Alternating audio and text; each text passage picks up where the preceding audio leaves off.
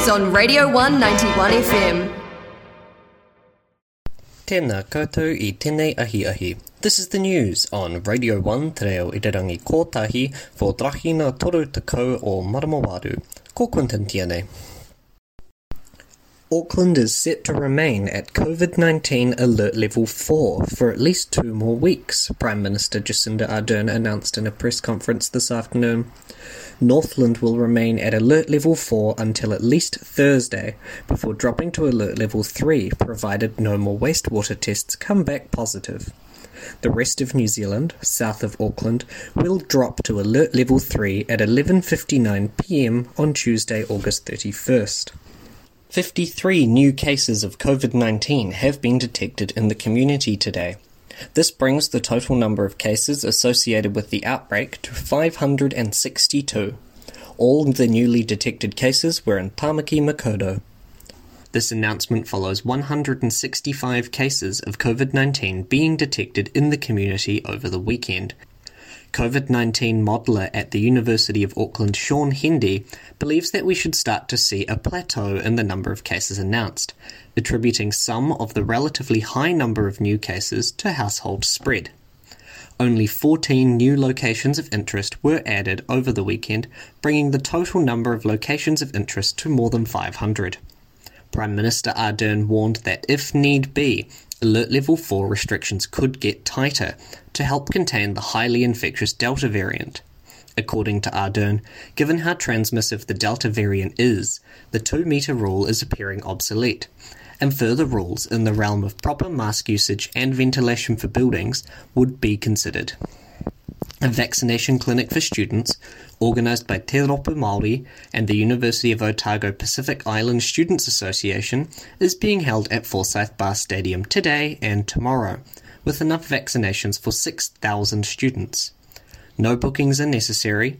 Anyone who is a student at either Otago University or Otago Polytechnic can walk down and get their dose of the Pfizer COVID-19 vaccine.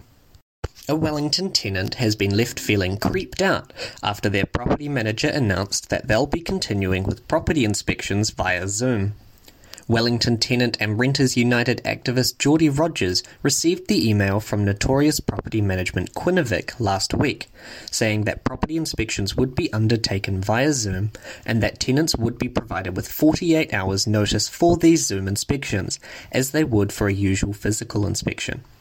Quinnipiac has come under criticism many times in the past for the quality of their rentals, including one that renters described as a death trap, with dungeon-like bedrooms that use curtains for doors. Geordie was told that he would be provided with a checklist to go through before the inspection. He was also told that he would then be emailed a link to a Zoom call and asked to photograph anything that Quinnipiac believed needed further inspection. It seems pretty creepy to me. Those were the first words that came to mind. Like the idea that my property manager wants me to jump on a Zoom call and they're going to tell me what to do. They're going to tell me to walk around the house, zoom in on things. I even jokingly said that, they were going to tell me to lift up the toilet seat so they could have a look inside. New Zealand Tenancy Services state that under Alert Level 4 conditions, landlords can perform virtual property inspections, but only with permission of their tenants. In a statement to Radio 1, Quinnipiac Chief Operating Officer Paul Chapman said that a Wellington Quinnipiac franchise had elected to carry out Zoom inspections, given the uncertainty as to how long Alert Level 4 restrictions would last. If the tenants did not wish to have their inspections carried out via Zoom, these could be deferred until alert level restrictions were reduced. Geordie sent a follow-up email to their property manager clarifying the criteria. The property manager still did not confirm that they needed their tenants' permission for Zoom inspections. I very quickly reached out to my property manager and sent them the link to Tenancy Services that said actually they needed my permission to do this. And so they replied to that saying they had talked to management, but didn't really hear anything else. I didn't get any other letters that would explain that it would only be with our permission. It very much just seemed from the wording, you will walk us around the property, you will do this, you will do that. Wellington City Councillor Rebecca Matthews said on Friday that Quinnipiac should be ashamed of themselves. Matthews said that lockdowns were already hard enough and that the virtual inspections were unfair, unnecessary and unwanted. Melissa Lama has been elected president of the Otago University Students Association for 2022 in an uncontested race in which she received 2,711 votes. In the only three-way contested election, Patrice Lesueur came out on top in both the first and second round to be successfully elected as residential representative for 2022. Lesueur narrowly won out in the first round of voting, receiving 36.56% of the vote. Rebecca Amatrino received only 28% of the vote and was eliminated in this round.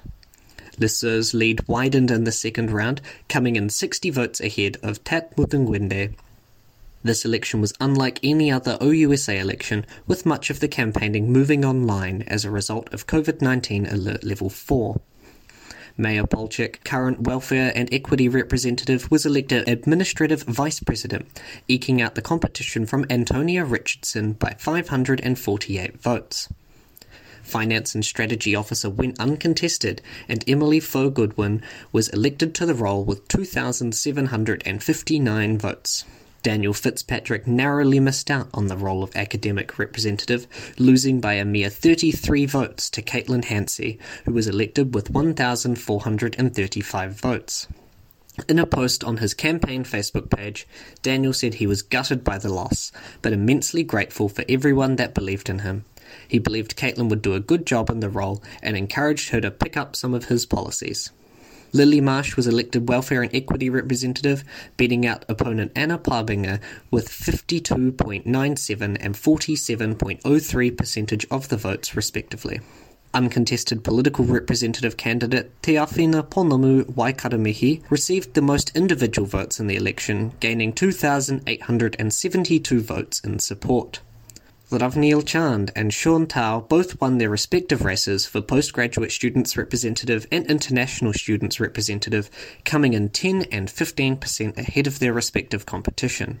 Tulsi Raman, current president of the Indian Students Association, beat out Otago Filipino Students Association president Elena Cruz for the role of Clubs and Societies representative. Glass recycling collection in Dunedin will recommence at Alert Level 3. Dunedin City Council glass recycling has been suspended at Alert Level 4, which has led to large numbers of blue bins sitting aimlessly on the side of the street, awaiting collection. Alongside this, recycling hubs have been closed under Alert Level 4. Dunedin resident and university student Gemma relies on these hubs for her flat's recycling. So at my flat we rely on community recycling centres, and basically since Level 4 lockdown started, they closed the community recycling centres, so we haven't been able to do recycling.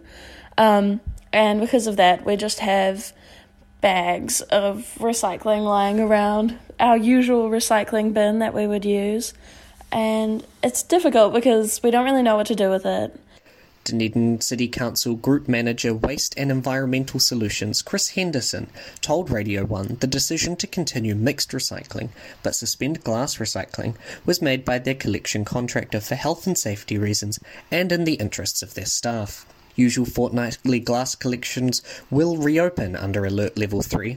However, the Dunedin City Council will not be running any additional household glass recycling collections to account for stockpiled glass recycling. Henderson recommends that anyone whose glass recycling is piling up should stockpile it until collections resume, but should ensure that they don't overfill their blue bins. For anyone who has large amounts of recycling stockpiled, the Green Island landfill recycling facilities will reopen at COVID-19 Alert Level 2. That was the news here on Radio 1. Now the weather.